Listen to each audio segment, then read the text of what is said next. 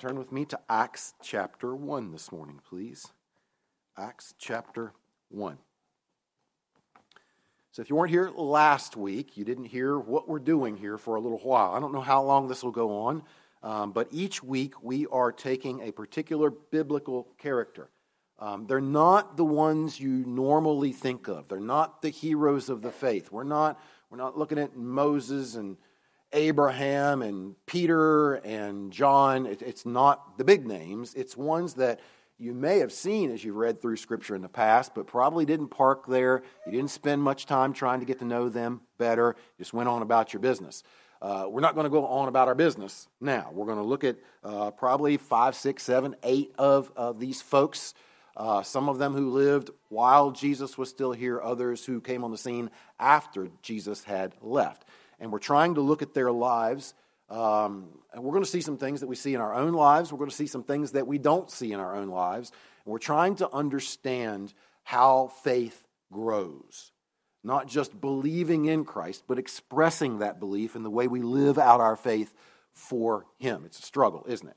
So we're trying to learn from other people who struggled through before us, also that Christ can get glory through our lives, and we can experience the joy that comes in living with Him and living for Him. Okay, so having said that, let's start with a word of prayer, and then I'll tell you where we're going this morning. Father, thank you for bringing us here. It's a privilege.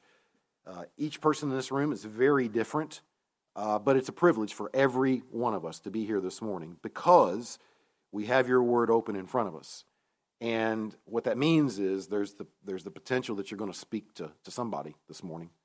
You've already spoken in inspiring these words to be written down, but we know your Holy Spirit works as the word is read, as the word is preached and taught. So we got high hopes for what you might do in this room this morning. Again, each person is different. I know probably many in this room are definitely believers in your Son. Their faith is not anywhere else. It's not in their own goodness, past, present, or future, not in their own works, not trusting in some other person to make them right with you. Their faith rests completely in Jesus Christ, what He did in His life and death on their behalf. There are others probably here who aren't there. They may think they are, maybe they don't think they are, but so they're going to hear the truth from you and the truth about you and your Son this morning, and I just pray that your Spirit will use that truth to open their eyes to see you as you truly are and to go running to your Son, Jesus Christ. And that's what we want all of us to do this morning. Whether we're already doing it or never have done it before, ultimately that's where we ought to be, chasing your Son, Jesus Christ, to see His glory and to live His way and to live for His fame in this world so that all the nations, people from every tribe, tongue, and people group will not only have heard the name of Jesus, but love the name of Jesus. We want that. And so I pray that you'll give us the help we need this morning to handle your word appropriately, to rightly divide the word of truth. Me speaking it, these folks listening to it, we want to interpret it properly so that we do the right things with it. So we need your help for that. We're begging for that help, and we'll praise you for all that you accomplish through this time together. And I pray it all in Christ's name. Amen. Well, hopefully you'll agree with this statement. Every child of God, and when I say that, I mean every person who has truly been born again by the Holy Spirit. The Holy Spirit has made this person alive spiritually. This person has God living within him or her. Every person like that shares God's greatest desire. Now, if I were to come to sit down next to you this morning and say, what do you think God's greatest desire is? It'd be interesting to see what you would write down or what you would say back to me. When you look at the Word of God, it becomes very clear. God's greatest desire is for His Son, Jesus Christ, to be seen and treated as supreme. That's it. First page of Scripture to the last page of Scripture, God is making it very clear. He wants all attention focused on Jesus Christ. Father does that, and He wants people to do that as well. And every believer, every true believer, as I described a second ago, wants that. We want to be obsessed with Jesus Christ, don't we? We want to love Him with all our heart and soul and mind and strength. We want to be fully devoted to Christ with our thoughts and our emotions and our actions. through and through. We want to give it all to Christ. Every believer wants that. But just as much as we want it, we struggle with it, don't we? I need help with that. Every child of God needs help with that. And fortunately, God gives us that help in His Word. And He does it in a lot of different ways. He gives us theology in His Word. He tells us all about Himself. He tells us who He is and what He's like and what His attributes are and what He says about everything. He gives us commands, instructions. Here's how you live for the glory of my Son. Do this and you'll be treating my Son as supreme. This book is full of commands to that end. He gives us history. So He takes us back thousands of years to show us what He's done in the affairs of this world throughout history, all pointing toward His Son, putting the spotlight on His Son so people will see and treat His Son as He wants them to. He gives us the life of Jesus. And we didn't live as Jesus lived on this earth, but we have the record of His life. And so we go back and we read the life of Jesus and the things that He taught Himself, the things that He did, His righteous life, His death on the cross, His resurrection. All of this given to us by God so that we will treat His Son as supreme. But He gives us something else as well, and that's what I was saying a little bit ago as we reintroduced this study together. He gives us biographies. In this book, He gives us the accounts of other believers, other people who share God's greatest desire, other people who want, like us, to be obsessed with Jesus Christ. And we get it in their own life circumstances as they try to live that out in their trials and their tribulations and their circumstances and in their life situations. We get to watch them trying to do this, struggling to do this at times. We get to see their successes. We get to see their failures. Last week, we looked at a man by the name of Joseph of Arimathea. If you were here, hopefully you remember that study. Scripture tells us he was a good and a just man. Scripture tells us he was one of the Sanhedrin, the ruling body within Israel, those 70 men that kind of acted like the Supreme Court in Israel. He was on that council, but Scripture tells us when they decided to railroad Jesus and have Him killed, Joseph didn't agree with them. He did not consent to that decision or that action because he was a disciple of Jesus. He was a believer. He had come in contact with Jesus. He believed Jesus of Nazareth is the Jewish Messiah. He is the promised Messiah, the Christ, the King of Israel, the Savior of Israel. But Joseph of Arimathea kept that faith secret because he didn't want to lose what he had. He was a prominent man. He was an important man. He had authority. He had wealth. And he was comfortable. And evidently, he didn't want to risk that by letting the cat out of the bag that he's a follower of this Jesus guy that the whole council hated and was trying to kill. So he was a believer, but no one would have known it for a long period of time. But even though it took a while, it took a good look at Christ's death, eventually, because he had watched Christ suffer and die, he came out of hiding. And after that, we saw when he did come clean, when he did break the secrecy, when he did come out of the closet, so to speak, he did it in a very moving way, didn't he?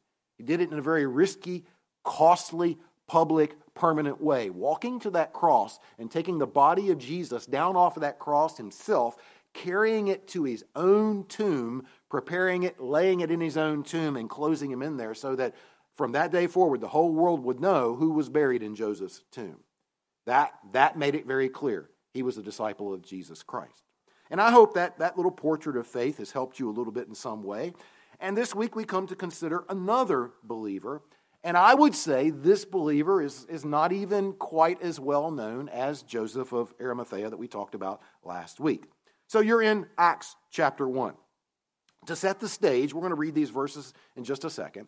But to set the stage here, remember, Jesus has just given the 11 apostles what we call their Great Commission. Go into all the world, preach the gospel, baptize those who believe, and then continue teaching them everything that I have commanded you. He's given them their marching orders, and then he ascended into heaven, up into the clouds as they watched him go.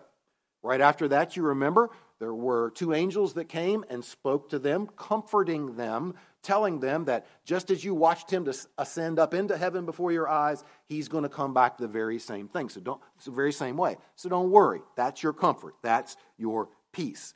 The 11 apostles then returned to Jerusalem, and they went back to wait for the coming of the Holy Spirit who would empower their new work. Jesus had commanded them to do that, and that's exactly what they did.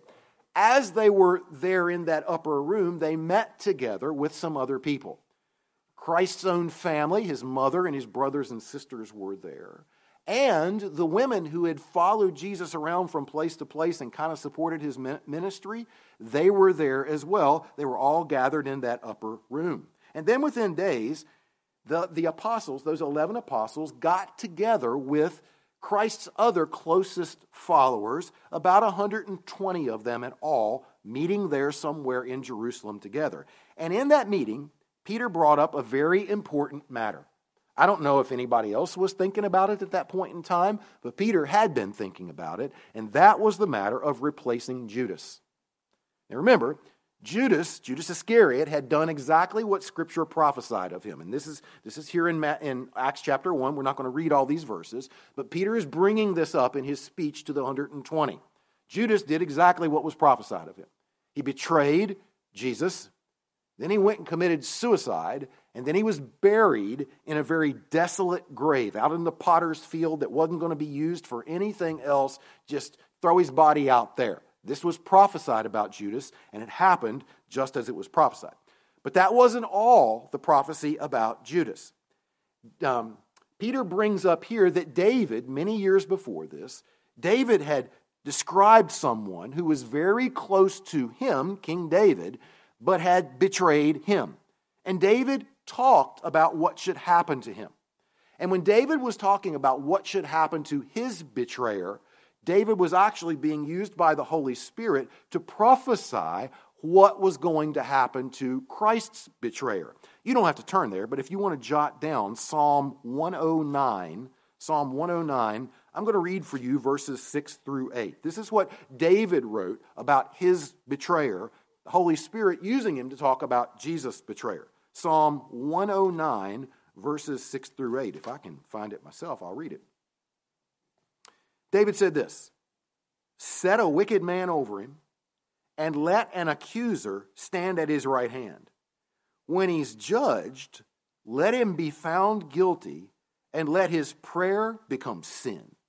And let his days be few, and let another take his office." So whoever this was that David was talking about here, he had betrayed David. David wanted justice against him. And one of the pieces of justice against him was whatever office he had occupied in David's court for David, serving David, somebody else needed to take his place.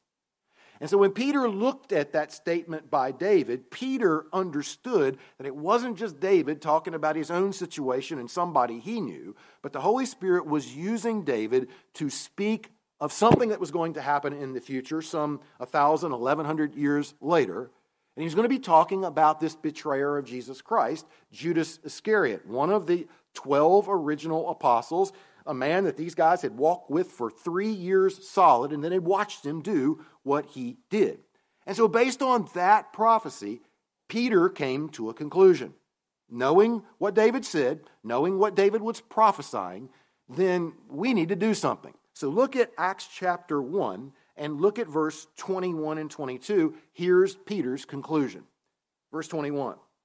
"Therefore, of these men who have accompanied us all the time that the Lord Jesus went in and out among us, beginning from the baptism of John to that day when he was taken up from us, one of these must become a witness with us of his resurrection." So what was Peter's conclusion? His conclusion was, we're the fulfillment. It's up to us to be the fulfillment of that prophecy that came from David 1,000 years ago. We need to replace the betrayer, Judas Iscariot, with a new 12th apostle. And we need to do it from out of us, from out of this group of 120 followers. It's got to come from us to replace Judas, okay? And what was the qualification for this replacement? Well, it was he had to have been a part of their group from the beginning of Christ's ministry, about the time when John the Baptist baptized Jesus, to the end of Christ's earthly ministry. Just a few days earlier, when we watched Jesus go back up into the clouds in front of us, he had to have still been there at that point in time. Whoever has those qualifications could be a candidate for a replacement for Judas Iscariot, okay? Now, we don't know how many of the 120 met that qualification. We have no idea of knowing that. Were there 60 who had been there that long? Were there 100 of them that had been that long? We don't know. But the group of 120 chose 2 candidates out of the 120. Look at verse 23. And we find out who these 2 candidates are. And they proposed 2. Joseph called Barsabbas, who was surnamed Justus. He's 1. And Matthias. He's number 2. Okay? Now, most of us know what happened after this, but let's read it. Here's the 2 candidates. We put them forward. Here's the 2 choices. Look at verse 24 now. What happened? And they prayed and said, "You, O Lord, who know the hearts of all, show us which of these 2 you have chosen to take part in this ministry and apostleship, from which Judas by transgression fell, that he might go to his own place." And they cast their lots, and the lot fell on Matthias, and he was numbered with the 11 apostles. So, get what's going on here. These men believed that just as God was sovereign over what Judas did, God told it from history past. There's going to be a betrayer of Jesus. This is what he's going to do. So just as God was sovereign over what Judas did, he's also sovereign over Judas's replacement. They believed that. They believed that God had already picked out the 12th apostle, and they believed that he would make that sovereign choice clear by his providential control over the casting of the lots. Solomon talked about that in Proverbs chapter 16, that God even controls the casting of the lots. Throw the dice down, and God controls which numbers there are. Draw straws, and God controls which is the long and which is the short. We don't know what method of casting lots they used here, but this whole group somehow cast lots. They had some kind of a vote, and God controlled the outcome of that, and God picked Matthias. The group picked Matthias and Joseph, but out of those 2 candidates, God, by controlling the casting of the lots, picked Matthias. Okay? But it's not Matthias I want to talk about this morning. It's the other guy, the other candidate, the loser. Joseph called Barsabbas, who was surnamed Justus. He's our second portrait of faith this morning, okay? So let's figure out what we know about this Joseph. Valerie asked me, you just going to study Josephs? Is that going to be the theme through this whole thing? And no, it just happened to work out that way. But what do we know about this guy? And the easy answer is, what we know of this guy is the same thing we know of Matthias, right? Because they had to meet the same qualification. So that tells us something about Joseph called Barsabbas, who was surnamed Justus. I'm going to put a few things up here on the screen for you, just some general observations of what we know about this Joseph. Beginning with the fact that this Joseph had sacrificed for Jesus. We know that, beyond a shadow of a doubt. How do we know that? Well, once again, because he met the one qualification that was laid down. This is a man who had joined the followers of Jesus early on, soon after Jesus was baptized, and he had stayed with them all the way up to the time Jesus left, just like the other 11 apostles. He was just like them. Now, where did he come from? We don't know for sure. Remember, there were a lot of Jews who came out of the region of Judea coming to the Jordan River. When John the Baptist was baptizing people out there was a multitude of people, Jewish people, who were coming to John to be baptized by him. They were coming because they believed the kingdom of God was near, and they believed they weren't ready for it. We're sinful. And so they came out to John, confessing their sins, letting him baptize them in the Jordan River, symbolically to show we know we're not ready for the king. He's coming. He's close. We want to be ready, so we need to be cleansed. And even though this river is not going to wash away all of our sins, it's symbolical of our attitude, our desire to be cleansed, to get ready for the King. And so, with all of these people out there with John the Baptist, as he was baptizing them, Jesus shows up. John baptizes Jesus, and I have no doubt some of those other Jews who were there watching that day left on that day and started following Jesus. I have no doubt about that. How many? I don't know, but I know there must have been some. We also know there were other men who had been following John the Baptist. They were disciples of John the Baptist. Then as John interacted with Jesus, some of them jumped ship, and rightly so, jumped ship, started following Jesus. As time went on, John the Baptist sent some of them to Jesus, and they just stayed with him. Could he have been one of John's disciples? It's possible. I don't know, but that's possible.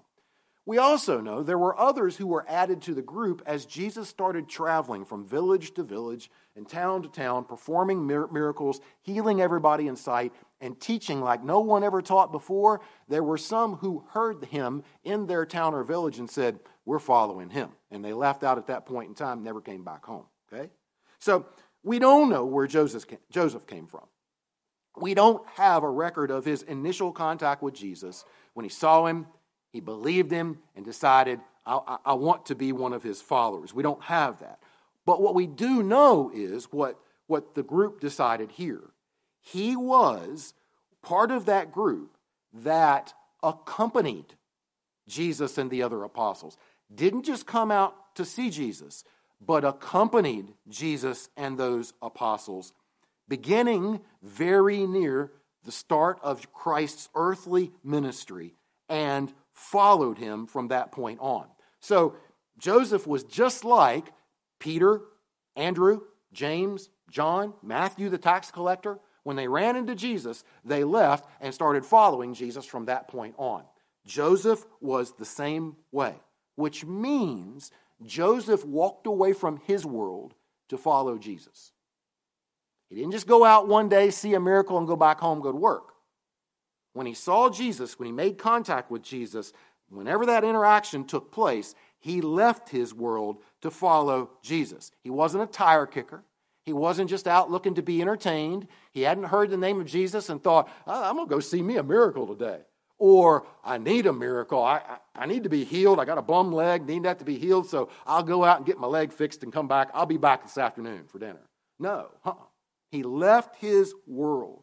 He's one of those people who left their home, their family, their job, their community, their entire life to follow Jesus. And that's a different kind of interest altogether. That's evidence of a very real faith, a sincere faith, a God-given faith. And that's what we're seeing in Joseph just by the fact that he met this one qualification. He had sacrificed for Jesus. He gave up something for Jesus. I would say he gave up a lot to be with Jesus. And by the time we get to Acts chapter 1 and Jesus is gone, he's still doing it. He's still there with the apostles, the group of 120 followers. He hasn't gone home. He's still there waiting to see what comes next. What do we do for Jesus next? He's still sacrificing for Jesus. It's one thing that we know about this Joseph. Now, I want you to turn to Luke chapter 10 with me, and I want to show you something else that I believe about this Joseph, okay? So turn back to Luke chapter 10, and let me point out something else, and you'll be familiar with this passage of Scripture, but I want to see if maybe we find Joseph here, okay? So Luke chapter 10, and look at verse 1. So Luke writes this, after these things, the Lord appointed 70 others also, and sent them 2 by 2 before his face into every city and place where he himself was about to go. 70 others. Who are they? And other than whom? Other than those 12 apostles that were already kind of connected and obligated maybe to serve Jesus and do what he told them to do. Now he picks 70 others, 70 more, And we have to assume that if Jesus picked 70, they were likely the ones who had been with him longest at that point in time, logically. Likely the ones that had been most faithful to him at that point in time. I mean, if he's going to send people out into towns ahead of him to represent him, to speak on his behalf, to tell people that he's coming and tell them the right things about him, he's going to pick the ones that have proven themselves to be most faithful at this point in time, and I would say the ones that have been with him the longest as well. And if, in Acts chapter 1, if there were only 120 followers together after Jesus' ascension, and that 120 included his 11 apostles and his family, brothers, sisters, mother, and the women who had served him all along, what's that leave? About 100 when you take those out of there. If there were only that many at that point in time, then it's pretty likely to me that those 70 that Luke talked about in chapter 10 made up the bulk of that group that we're seeing in Acts chapter 1 just a little while later. And if Joseph was only one of two who were chosen by that group of 100 or 120 faithful followers, of the ones who had been with him for the whole period of time, then I think it's very likely that when we read Luke chapter 10, verse 1, Joseph was one of these 70. I think you start to add up the numbers that are given to us, and you watch over a long period of time, and you listen to qualifications, and I am fairly certain that Joseph must have been one of those 70. And when you start to think about what the apostles were given to do, here are men who are sent out by Jesus after he left to tell people who he was. Before that, back here in Luke chapter 10, this is Jesus ordaining men to really do the same thing just ahead of time. You guys go out and tell them who I am before I get there. The apostles, after I leave, will tell them who I am after I'm gone. So if Joseph was one of those guys who had been there all along from the very beginning, and he's chosen as one of two in Acts chapter 1, I have no problem believing he was one of the 70 in Luke chapter 10, okay? Which tells me that he not only left everything to follow Jesus. He met Jesus. He believed he must be Messiah. He must be the King of Israel that was promised. And so I'm going to leave everything to follow him. But then as one of the 70, we also know that Jesus sent him out to serve Jesus with even less than what he left behind, right? Because look at verses 3 and 4. If you're still in Luke chapter 10, look at verses 3 and 4 and listen to what Jesus told these 70 guys to do. He said, "Go your way. Behold, I send you out as lambs among wolves. Carry neither money bag, knapsack, nor sandals." In other words, don't take anything with you. Just start walking, start going out in Jewish towns and villages, but don't take any supplies with you. Don't put any extra money in your wallet. Don't pack a bag of food that's going to last you for 2 or 3 or 4 days or however long you think you're going to be gone. Make no preparations for what I'm sending you out to do, right? Which means Joseph was a very submissive and a very trusting man because he did it. He didn't start to argue with Jesus. We don't hear that from any of them. We don't hear him saying, "Are you sure? I mean, really? No preparations? No, just go. I'll take care of you." And it tells us Joseph was very submissive and very trusting because he did it, which obviously means he believed Jesus deserved his unquestioning obedience. It means he believed that Jesus knew what he was doing. He knew what he was talking about. And he also believed that Jesus was enacting some kind of plan here to take care of his needs. Because if he's telling me not to take care of my own needs, I've got to trust him to take care of them in some way for me. And so Joseph agreed, went out doing it, trusting very submissively, very, very dependently on Jesus, as we see out of these 70 here. And he even did it with that warning, knowing that he was going to probably be rejected and maybe even persecuted. "Go your way, behold, I send you out as lambs among wolves." So go do what I tell you to do, and they may attack you. It's very likely they may attack you and tear you up, and who knows what might happen to you. And Joseph did that, knowing that too. So this submissive service that we see out of Joseph, to me, is a sign of true faith in Joseph. And I don't think you'll disagree with that at all. I wouldn't think so. But this isn't even all that we know about Joseph. What we also know is that if he was one of these 70, then he was blessed for this submissive service to Jesus. Still in Luke chapter 10, don't leave there. Look at verse 9 for a second. Here's one of the commands that Jesus gave to the 70, probably Joseph included. He said, whatever city you enter and they receive you, eat such things that are set before you, and heal the sick there. So when you go into a town and you run into a sick person and doctors can't help them, you heal them. Now look over at verse 17. The 70 returned, so they went out, they did what Jesus told them, they came back. Then the 70 returned with joy, saying, Lord, even the demons are subject to us in your name. So those 70, whoever they were, I think including Joseph, were men who had been blessed with supernatural power as they traveled around to heal sick people and to give orders to demons, and the demons would obey them. That doesn't happen every day. How many of you have had any kind of power like that in your lifetime? Oh, well, obviously not. But these guys did. Joseph did. And that's not the only powers that were given to him. Look at verse 18. Same chapter, Luke chapter 10, verse 18. And he said to them, the 70 who had just returned, I saw Satan fall like lightning from heaven.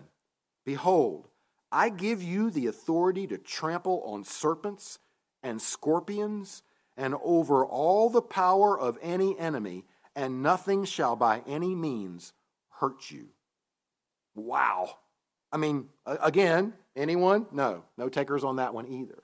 These 70, Joseph included, were given powers that very few people have been given on the face of the earth. But it didn't stop there. Look back at chapter 10 again. Look at verse 20. And let me show you a bigger blessing that Joseph had received and was receiving too. Verse 20.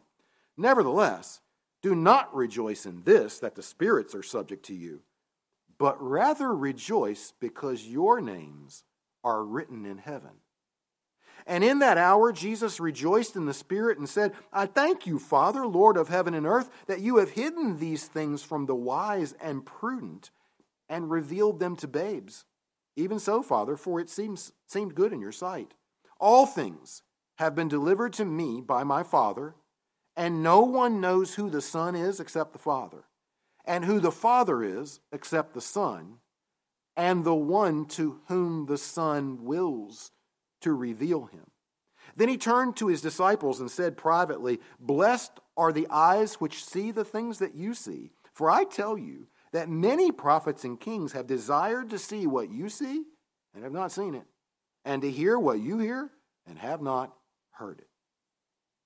Joseph being part of this group of disciples, followers of Jesus Christ, especially these 70 that the Lord had ordained and sent out for this special work and given special powers. I think it's very clear Joseph was a true believer. He was a child of God. He was heaven recorded and he was heaven bound. I think that's exactly what Jesus was saying to these guys. And all of that was because God had made him such.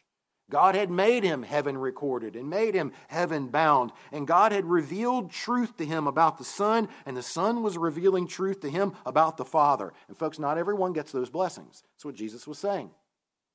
The only people who understand that, the only people who get that, are the ones that the Son chooses to reveal that stuff to. Even prophets of the old long to understand some of the things that they were talking about. Well, what does this mean? Who am I talking about? And it wasn't given to them. But when the Son chooses to reveal these things to people, it is a gift. It is a gift of grace. And Jesus is saying these guys were given those kinds of blessings. By sovereign grace, Joseph had been given not only supernatural power to heal and command demons and to walk on snakes and scorpions and walk all over other enemies. Not just that. That's tiny stuff. But the revelation that he was a child of heaven. He was a child of God. He's headed that direction someday, and he understands who Jesus is. That's why he's following him. And Jesus is teaching him who the Father is while he's following him. What a blessing that is. And folks, the blessings didn't stop there. Go back to Acts chapter 1, and let's see Peter rolls out another one of these blessings that our friend Joseph was privy to as well. Back in Acts chapter 1, again, look at verse 22. Back to the qualification that Matthias and Joseph both met. Beginning from the baptism of John to that day when he was taken up from us, one of these must become a witness with us of his resurrection. So Matthias, Joseph, one of those two guys is going to become a witness with us 11 guys, become a witness of the resurrection of Jesus Christ. So he's going to go out and tell people that Jesus rose from the dead. Tell people that I know he rose from the dead. What's the only way that someone can go out and become a witness to other people of the resurrection of Jesus? It's if they've been a witness of the resurrection themselves. And that's the case here. These guys had to have stayed with the group or been with the group all the way to the ascension. And the ascension happened after the resurrection.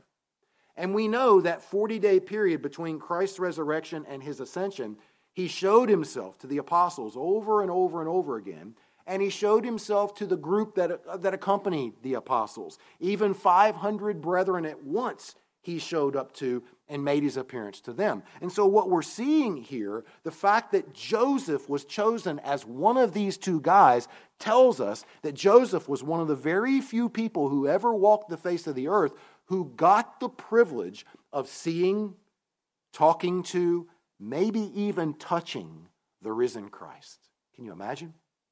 You walked with him, you watched him live, you watched him die, you knew he was in the tomb for 3 days, and then all of a sudden you're talking to him again.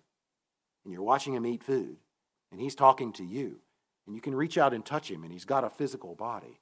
Joseph was one of those guys. What a privilege. What a blessing. Okay? So here's a man who left everything to follow Jesus. He left everything to serve Jesus. And he's been blessed by God in tremendous, obvious spiritual ways that caused him to do those things.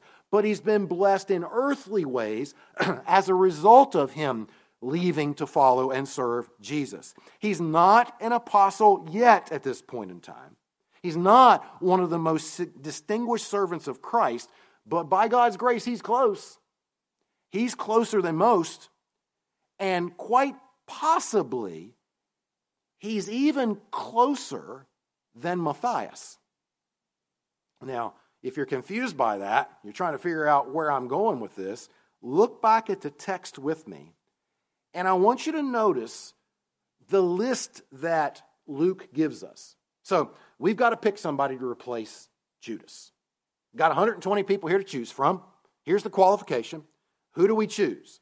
And Luke records in a list who the 120 came up with. Look at verse 23 and how Luke records this list. He says, and they proposed to Joseph called Barsabbas, who was surnamed Justus, and Matthias. There's Luke's list of the candidates chosen by the 120. Now, you got to get into the mind of these people just a little bit. Any of you make lists? Or are you list makers? I am, because you know me, my memory is terrible, so I've got to make lists. So beginning of each week, if you were to pick up my daytimer, you would see things written in my daytimer. And I'm thinking about everything that I've got to get done this week. And it's random, man. I mean, it's just haphazard. As the thought comes in my mind, I write it down. And there's no order to it. There's no rhyme nor reason to it. It's just, here's the week ahead of me, and I got to get this stuff done. Maybe you're like that. Maybe you're very random in your list making. I think most of us probably are. Sometimes we're deliberate. Sometimes we'll make a list, and we'll put it in chronological order. I need to do this, and by time, this comes first, then this, then this, then this, then this. Sometimes we do that. Other times we're making lists, and we do it alphabetically, right? So if you can do things alphabetically, A comes before B and B before C. And so we list things in order of how they appear in the alphabet, okay? That's us.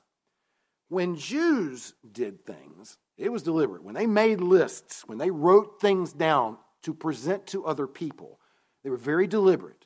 They did it on purpose, and they did it with purpose.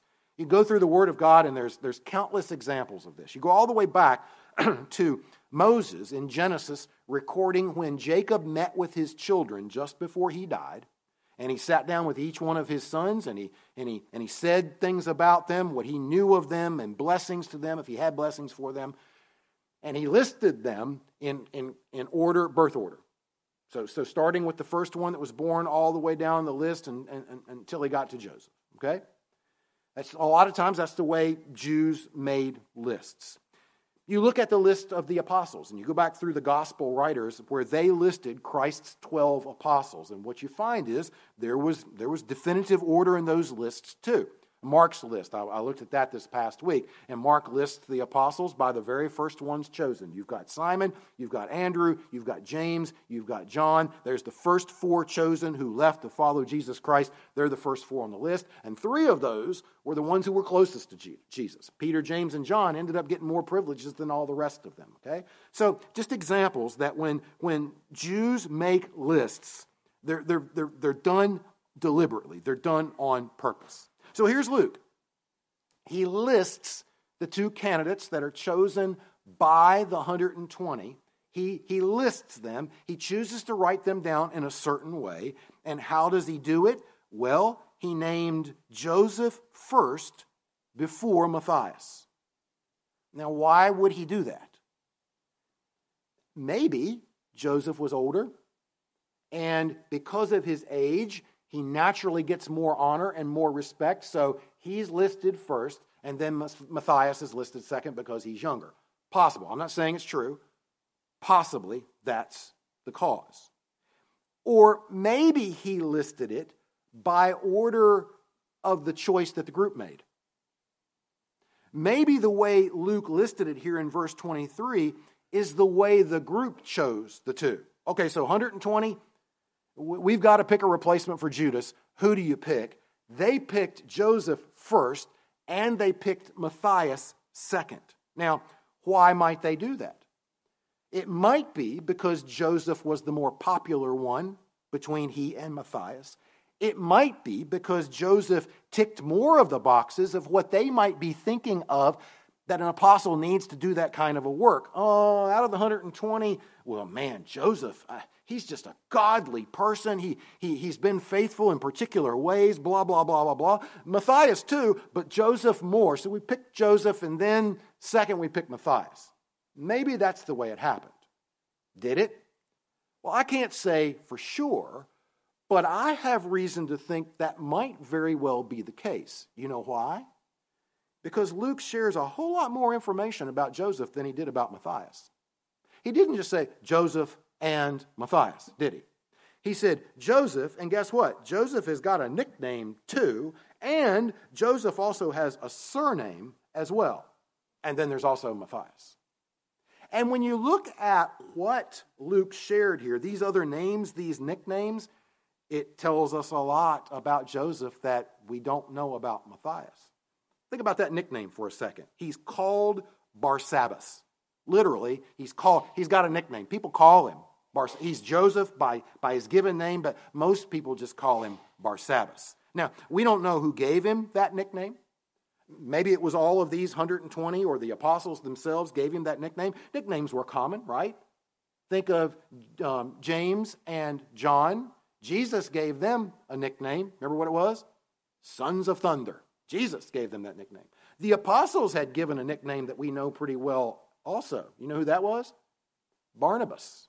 Barnabas' name is Joseph, but they called him Barnabas, son of encouragement. He was such an encourager. He was a person that was just all about comforting and helping other people, so the apostles nicknamed him son of encouragement, Barnabas. And that's what he's called all the way through the rest of the Word of God, right? It's Barnabas over and over and over again. So here you have Barsabbas. And again, we don't know who gave him that nickname, but this is how he was known. This is the common way that everybody recognizes this guy. When they see him, he's Barsabbas. And the word Barsabbas means son of an oath. And what it's telling us is when they watched Joseph, knowing Joseph, having been with Joseph for a long period of time, They saw him to be a very faithful, loyal, dependable person. What Joseph said he would do, he did. He's the son of an oath. He's the kind of person who takes an oath, and you don't have to worry about it. He just flat out does it every time. That's the basic meaning of Barsabbas, okay? There's another secondary way that the word can be used sometimes, maybe talking about his quietness, his humility, the fact that he accepts the lot that was given to him without complaining. He doesn't pitch a fit. He doesn't get all riled up when things don't go his way or somebody tells him he has to do something he doesn't want to. No. He accepts it quietly and does it faithfully, dependably, okay? So Barsabbas is his nickname. That's how everybody knew him, all right? But Luke doesn't stop with that. He says he was also surnamed Justus. So a surname is an added name. Here's your given name. Evidently, that's not enough. There's another name we're given to you on top of that, or instead of that. In addition to or in replacement of that, here's this name, Justus, okay? And again, we don't know who gave that to him either, but they wanted him to be known by this name as well because it said something about him too. And the word Justus here is kind of what we think of as justice. There was a singular honesty about Joseph. He was fair. He was concerned with the truth. What you see is what you get from him. He's not trying to mislead or deceive anybody. He's not saying one thing with a smile on his face, but inside he's thinking something different. No.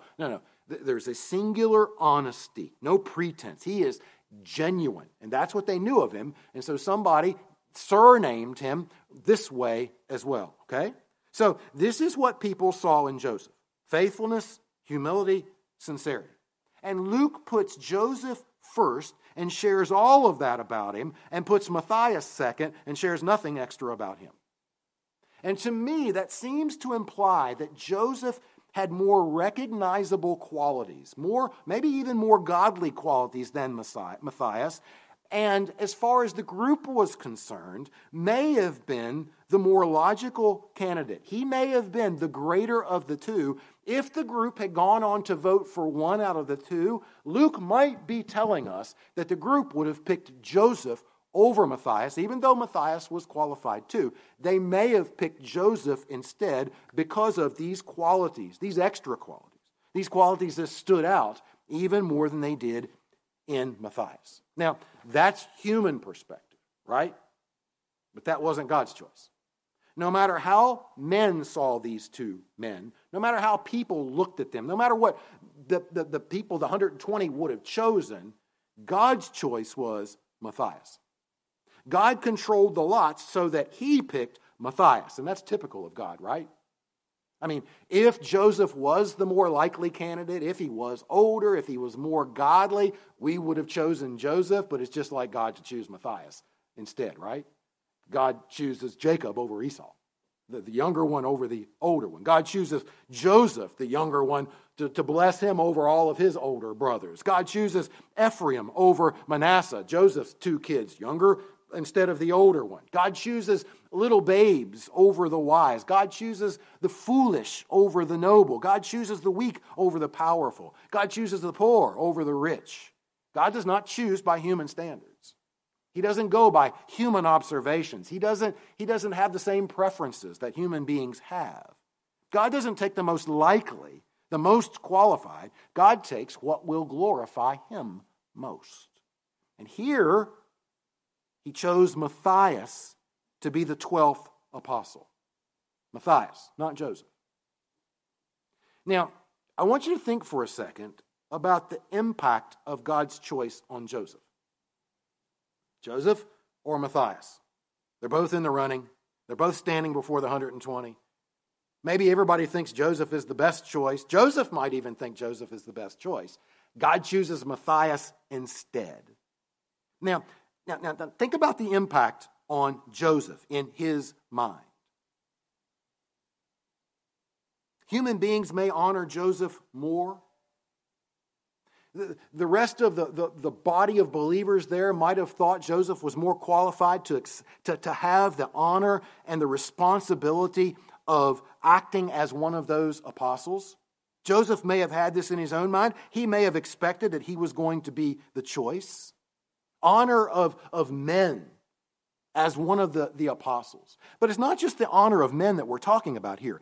I want you to go to Revelation chapter 21 with me very, very quickly. What about these apostles? Yeah, they're honored more by human beings. We honor the apostles more today than all other saints, don't we? If you walk up to me and you hand me the book of Romans written by the apostle Paul, and you hand me a book written by Augustine, I'm going to choose the book of Romans. Why? Because it was written by the apostle Paul. Augustine was no apostle.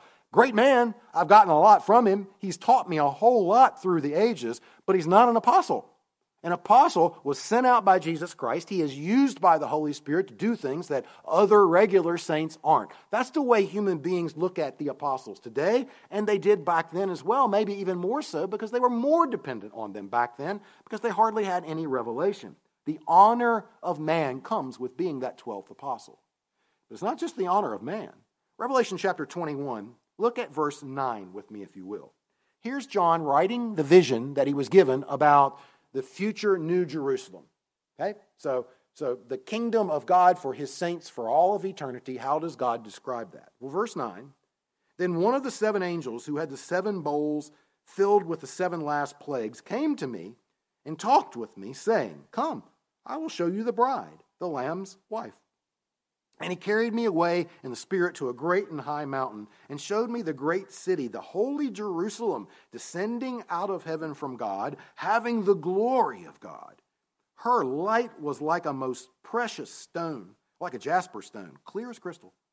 Also, she had a great and high wall with 12 gates and 12 angels at the gates, and names written on them, which are the names of the 12 tribes of the children of Israel. 3 gates on the east, 3 gates on the north, 3 gates on the south, and 3 gates on the west.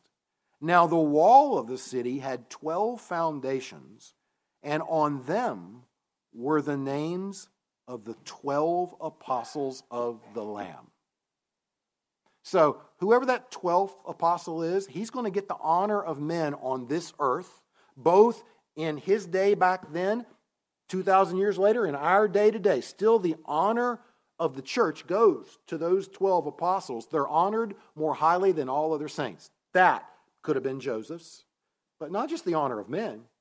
Here in the city made by God for his saints for all of eternity, the foundation of that city has 12 sections, and the name of each one of those apostles is on one of those foundations of that wall. Matthias or Joseph will be, at least at the time before the choice was made, one of those 2 guys is going to be recognized by God forever with his honor, name on a foundation of that great wall. So Joseph, that's possible for Joseph. He's one of 2 that can receive that kind of honor, okay? But it wasn't Joseph. It was Matthias. Matthias was the one chosen for the human honor and for the honor by God in the New Jerusalem forever. So Joseph was passed over by God for that honor, human honor, God's honor. He was passed over after he had left his whole world to follow and serve God's Son for several years. He was passed over by God after he had obeyed and served the Son when the Son sent him out to preach on his behalf with no provisions and with the likelihood that he was going to be persecuted for doing it. He was passed over by God when he probably had the support, he did have the support of Christ's closest 120 followers. Joseph was passed over by God for Matthias, maybe the younger, maybe the inferior candidate. Now that's hard for any human being to swallow. It's hard for any sinner to swallow, isn't it? If you watched the news this past week, you watched one particular politician who exemplified that for us, right? One particular politician who had his eyes set on a place of honor. Great responsibility, no doubt, but a place of great honor too. And he wasn't about to give that up for someone that he thought might be a less likely or an inferior candidate to serve in that particular role. We don't give up places of honor very easily, okay? So I wouldn't have been surprised if Joseph was a little hurt by God's choice here. I wouldn't be surprised if Joseph left at this point in time and went back home to his own life. I mean, he's already given nearly 3 years of his life to full-time service for the Lord. How many other people have done that? Who in this room has given 3 years of full-time, complete service to serving Jesus Christ? Very few, right? Joseph had done that. He's passed over for earthly honor and for eternal honor and glory from God. So let's just go back home and get back to work the way we were when we first met Jesus Christ. Is that what he did? Well, very quickly, I want you to turn to Acts chapter 15. Very quickly, okay? And I want to give just a little bit of a disclaimer as we go there. What I'm going to give you now is my speculation about Joseph and how things went after Acts chapter 1, okay? When you get to Acts chapter 15, you may recognize that as the Jerusalem Council. So here's the record of when the early church met in Jerusalem. So the apostles, the elders, the Jewish elders of the early church met in Jerusalem to try to figure out what to do with these Gentile believers. The gospel had started to go out from Jerusalem, and lo and behold, there were Gentiles who were believing in Jesus. Well, what do we do with them? What's required of them? We Jews, we know we have to keep obeying the Mosaic law, but do they need to obey the Mosaic law? Do they need to be circumcised? They need to obey all the Sabbaths like we do and all the feasts and the festivals and everything else that's required of us. Do they need to do the same thing? So the group of leaders got together and they reached a unanimous decision and they said, no, the Gentiles are not required to live by the Mosaic law. They did give them some parameters in which they should live to make them stand out in their pagan communities. Don't do this, you should do that. But it wasn't because of the Mosaic law. It's just you live among a bunch of pagan idolaters, and you shouldn't look like them anymore, so live this way instead. So there were a few restrictions that they came up with. Then they sent Paul and Barnabas out to spread the word to the church, to the Gentile church in Antioch, because there were a whole lot of Gentile believers there, and it's kind of where the Gentile church was really getting off the ground and making it start. So Paul and Barnabas, you go and take this decree to them and let them know what is required of them and not required of them believing in Jesus Christ. In addition to Paul and Barnabas, they sent out others to help those two great saints. Who did they send? Well, chapter 15, I want you to look at verse 22, okay? Verse 22. Then it pleased the apostles and elders with the whole church to send chosen men of their own company to Antioch with Paul and Barnabas, namely, here's the guys, Judas, who was also named Barsabbas, and Silas, leading men among the brethren. See that? Chosen men of the company of the apostles and elders, and one of those was Judas, who was also named Barsabbas, and the other one was Silas. Now, why would we be interested in that? Because Joseph is not one of them. You don't see Joseph's name there, do you? He's not one of those two. Or was he? Judas, the one being called Barsabbas. That's the literal Greek rendering of what Luke is writing here. Judas, the one being called Barsabbas. And that is the exact language that Luke used back in chapter 1 to describe Joseph. The one being called Barsabbas by the apostles and their close company. That group of 120 close followers of Jesus that were there with the apostles, they used the same nickname for somebody in their midst. Now, would there have been two men among the apostles' close company with the same nickname? We got 100, 120, 130 people who have been with Jesus for a long period of time, and we're all usually together. We're on the same page. We're working and serving together, and we got two people that have the same nickname. Likely? I don't really think so. Yes, James and John were called the sons of thunder, but they were recognized that way as a team, as a group. These two guys are the sons of thunder. Here's a guy named Barsabbas, called Barsabbas, because of characteristics that were seen in him, okay? And a nickname, that's the very essence of a nickname. You give it to somebody to distinguish him from everybody else based on things about that person. So, We'll use Debbie for an example here. Let's pick on Debbie Crater. Bubba. There's only one Bubba in the Crater family. There's only one Bubba in the Rosemont Church family. If somebody else walked in here today, new person, and we got to know him, and somebody said, let's call him Bubba, would we do it? No, We've already got a Bubba. There's one Bubba in our midst, part of us. He's distinguished. That's the way everybody know him. Probably some of you don't even know Bubba's given name. We just call him Bubba, right? That's what a nickname is for. So here you've got someone called Barsabbas. Now Luke didn't use the same given name for him. In Acts chapter 1, our guy is Joseph, who is known as Barsabbas. Here, Luke brings out a different name, verse 22, and it's Judas, who was known as Barsabbas. And I can't explain to you, if it's the same guy, why it's a different name. Some people think this was Joseph's brother. Judas was Joseph's brother. He was also son of an oath. They were both sons of the same person. But these nicknames are not given to someone based on what their parent was like. It's not that their father was a guy who did exactly what he was supposed to do. It's that Joseph did this. He's the one who's known as a dependable, loyal, faithful person, and very quietly goes about it so that whatever he's promised to do, or if something's given to him to do, he doesn't complain about it, even if it's a hard thing to do. And so I think, and again, I'm not going to fight with somebody over this, and I reserve the right to be wrong. God can correct me on this someday. But I think it's very likely that who we're finding here in verse 22 is still our guy Barsabbas.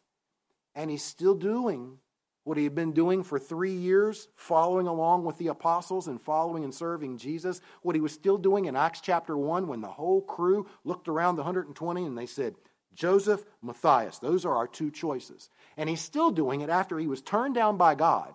He's still doing it sometime later, maybe a few years later at this point in time. He's still doing the same things. And look down at verse 30 to see what he was doing. So when they were sent off, Paul and Barnabas and Silas and Barsabbas, when they were sent off to Antioch, they came to Antioch, and when they had gathered the multitude together, they delivered the letter. When they had read it, the believers in Antioch, they rejoiced over its encouragement. Now Judas and Silas, Barsabbas and Silas, themselves being prophets also, exhorted and strengthened the brethren with many words, and after they had stayed there for a time, they were sent back with greetings from the brethren to the apostles. What's Barsabbas doing? Exactly what he's given to do. He's made a prophet by Jesus Christ through the Holy Spirit. He's given the gift of prophecy. He's given the role of speaking on behalf of God, delivering revelation to God's people. That's what he's doing in Antioch. He's encouraging the people in Antioch, the believers, Jewish ones, but Gentile ones as well. He's encouraging them. But then also, when the people in Antioch want to send him back to Jerusalem to do something, he submits to them and does exactly what the church in Antioch wants him to do, just like he did what the church in Jerusalem wanted him to do as well. What is that? It's faithfulness. It's dependability. It's loyalty. It's doing exactly what he's been given to do, exactly what he agrees to do, and doing it without complaining, even though he's getting sent back and forth and he's probably working himself to the bone. He's not complaining about it. He's not pitching a fit about it. He's not saying, I'm doing it, but I should have been the 12th apostle. I should be the one giving orders, not the one taking the orders. None of that out of Barsabbas, because he's son of quiet, and he's son of an oath. And I think this very well may be the very same guy we're reading about back in Acts chapter 1. Still doing the very same thing that we were talking about back then. And that's why you put up here the fact that he kept serving Jesus. Now, one last bit of fascinating information, and I'll wrap this up for you. Back to Matthias for a second. You know what his name means? Matthias' name means gift from the Lord. That's his given name, Matthias, gift from the Lord. So his parents chose to name him gift from the Lord. Why? Maybe they hadn't been able to have children easily. Matthias shows up, and obviously to them, this is a gift from the Lord. We didn't think we were going to get to have children. Now we've got a child. This is the grace of God. This is a gift from the Lord. So maybe that's why his parents named him that. But think about that name in light of God choosing him as the 12th apostle. What is he? He's a gift from the Lord to the church. That's what he is. He's a gift from the Lord to the church. And what I see here is that if this Acts chapter 15 Barsabbas is our guy, this is Joseph, also surnamed Justus, nicknamed Barsabbas, if it's the same guy, here's a guy who seems to get that. He seems to understand, I'm not the Lord's gift to the church as an apostle, but Matthias is. And I'm good with that. I'm okay with that. And not only am I not going to pitch a fit about that, I'm going to go ahead and I'm going to keep serving the Lord no matter what he gives me to do and no matter what route those orders come to me. I'll submit to the leaders in the church in Jerusalem. I'll submit to Matthias as the 12th apostle as he sends me to Antioch to serve the believers there. And then when the believers in Antioch want to send me back to Jerusalem to do something for them, I'll submit to them too, because ultimately the orders are coming from Christ, down through his leaders, down through his people to me. And as long as it's from Christ and as long as it's for Christ, that's what I'll do gladly. That's where I want to be, don't you? That's what faith ought to look like. I mean, in real life, every day, common, going about your business, that's what faith ought to look like. It doesn't matter what position we're given. It doesn't matter whether we've got authority over people or we're placed under the authority of other people. It doesn't matter. If it comes from Christ and it's for Christ, I'm going to do it gladly. If it's something he's told me to do, I'm going to do it. If it's something I've promised to do, I'm going to do it because it's all about Christ and I'm obsessed with Christ. That's our guy, Joseph. That's our guy, Barsabbas. And I long to be like that in real life. So how did he get there? Well, last week we were talking about Joseph of Arimathea. What did we say? What changed him? His contact with Jesus at the death of Jesus. You know, he was part of the Sanhedrin. That meant he was in Jerusalem every day doing his job. Jesus was traveling around everywhere else. So he didn't see a whole lot of Jesus during Jesus' earthly ministry. But when Christ came back to Jerusalem and he was arrested and he was tried through the night, and then he was taken before Pilate, and then he was taken before the crowd, and then he was crucified and hung on that cross, Joseph of Arimathea was there watching all of that. And it was that encounter with the suffering of Christ, watching the suffering of Christ, that brought him out of the closet and grew his faith tremendously, probably in a matter of days, if not hours, so that then he becomes public and costly and risky and permanent with the way he's serving Christ. I think we've seen the same thing in this Joseph too. I think his faith, his service, his open, active commitment to Jesus, it was more instant and it was more constant than the other Joseph, but so was his exposure to Christ. This Joseph we've talked about today is someone who left everything to follow Jesus, and he lived with Jesus, and he walked with Jesus every day for probably nearly 3 years. And that had an undeniable impact on our Joseph today. That seemed to leave Joseph with an impression that kind of said, I've seen that he is so great, I've seen that he's so gracious, I've seen that he is so worthy, that whatever he wants from me, I'll give it to him. Whether that means a position of honor and authority over everyone else or a place of submission to everyone else, I'll do what he requires and I'll do it with contentment. And I'll trust him to give me everything I need to do it and everything that he wants me to have in the process. What Joseph was seeing of Christ all the time was producing what Joseph was doing for Christ all the time. And I have to ask, what about you? Because honestly, I think that pattern holds true for every one of us. Whether we're looking back to our initial belief in Jesus Christ as Lord and Savior, or our active obedience and our service for him in an ongoing way, what we're seeing of Christ will produce what we're doing for Christ because it's causing what we're thinking of Christ. Let me put this up here on the screen for you, and I'm going to leave it up there for a minute or two. You should probably write that down. What we're seeing of Christ will produce what we're doing for Christ because it's causing what we're thinking of Christ. And this will hold true in both directions. If you show me a spiritually lifeless inactive, passive, disobedient, detached person, then I'll show you someone who's not looking at Christ very often. That's a person who's not reading about Christ on his own very often. It's a person who's not placing himself under the preaching and teaching about Christ very often. It's a person that's not spending time around God's people talking about Christ and his place in their life very often. It's a person that's not praying, thanking God for all that they know about Christ and have in Christ. That's a person who is distracted to anything and everything other than Christ in his mind, and so it's showing up in his actions or his lack of actions. On the other hand, you show me someone who's on fire for Christ. You show me someone who is serving Christ with zeal and proclaiming Christ without fear of what people are going to say about him.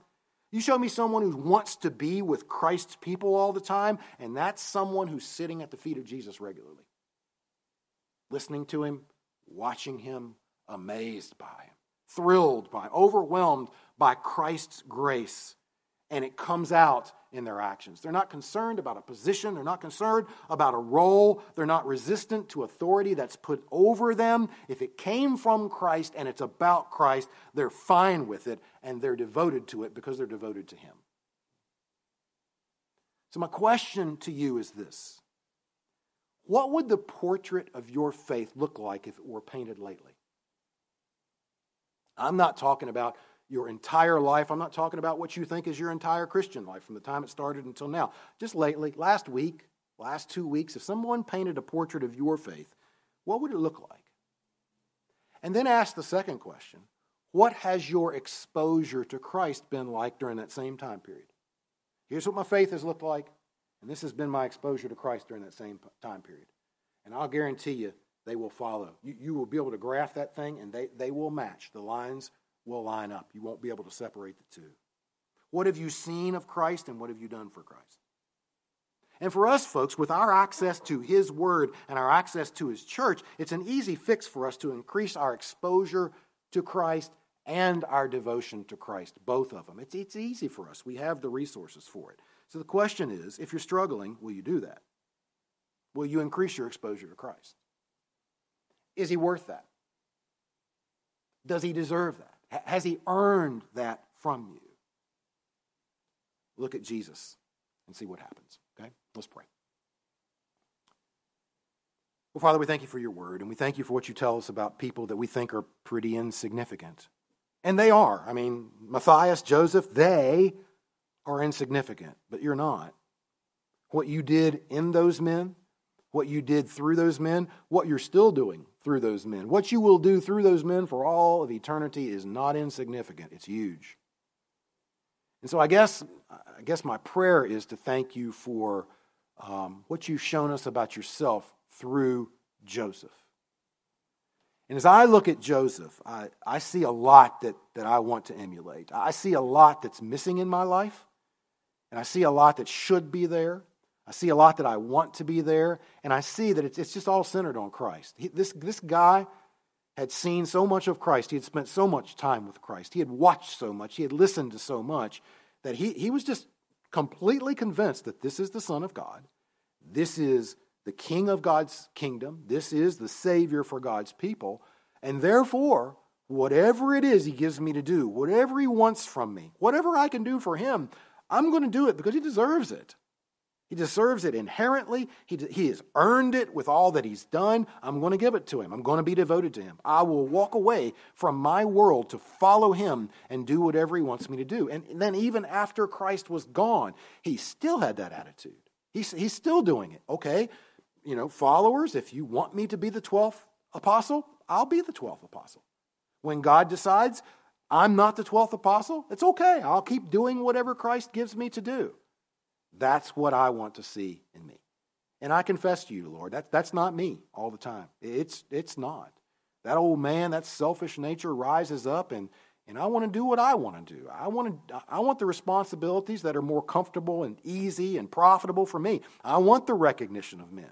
It wouldn't be bad to have your recognition for all of eternity as well. And if I have a choice between those two things, I'm taking the recognition. I'm taking the glory. That's what comes from me way too often. So Evidently, what I've seen this past week is that my exposure to Christ has been too little. It's even possible to have the Bible open, studying to teach other people, but I'm not looking at Christ. I'm not looking for Christ. Just facts, just information, just teaching material.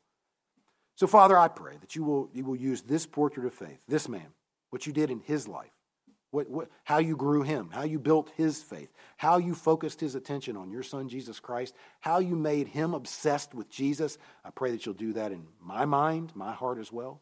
And anybody else that's in here this morning struggling in the same way, and I feel there probably are some, I pray the same thing for them too. I pray for your work of grace through your Holy Spirit with your word to capture our attention for Christ once again and not let it go. Grow our faith. Grow how enamored we are with your Son for his glory and for our joy in him. We pray it all in Christ's name. Amen.